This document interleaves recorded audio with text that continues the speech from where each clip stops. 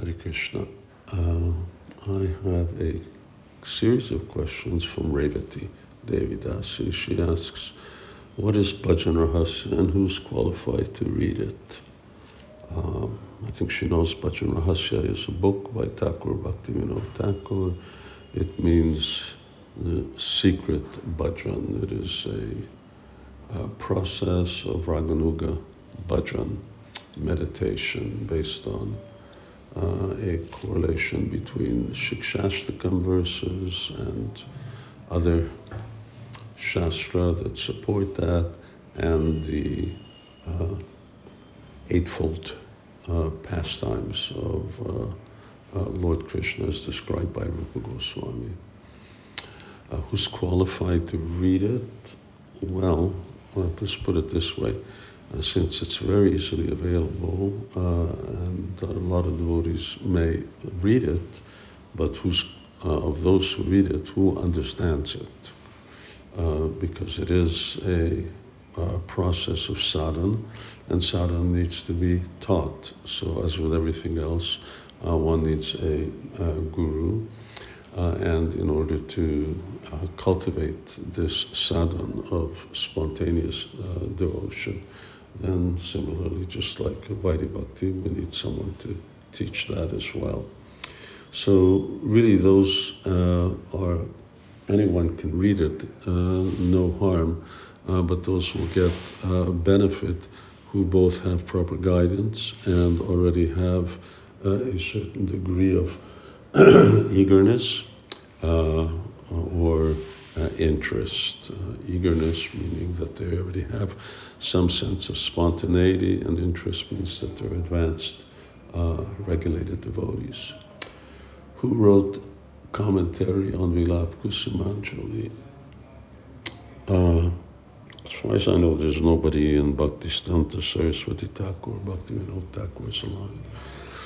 In terms of the Babaji line, there was, I believe, one commentary from some Vrindavan Goswami, and that was augmented by lectures by Anantadas Baba, late Anantadas Baba, the Mahant of Radhakund.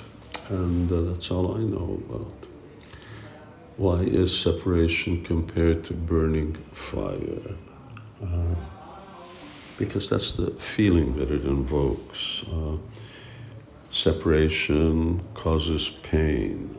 The mental anguish causes a certain emotional, perhaps physical feeling as well, which is like burning. For instance, if you get stung by a bee, hopefully not if you don't get bitten by a snake, poisonous snake, but those all cause a burning sensation, a very painful, intense burning sensation.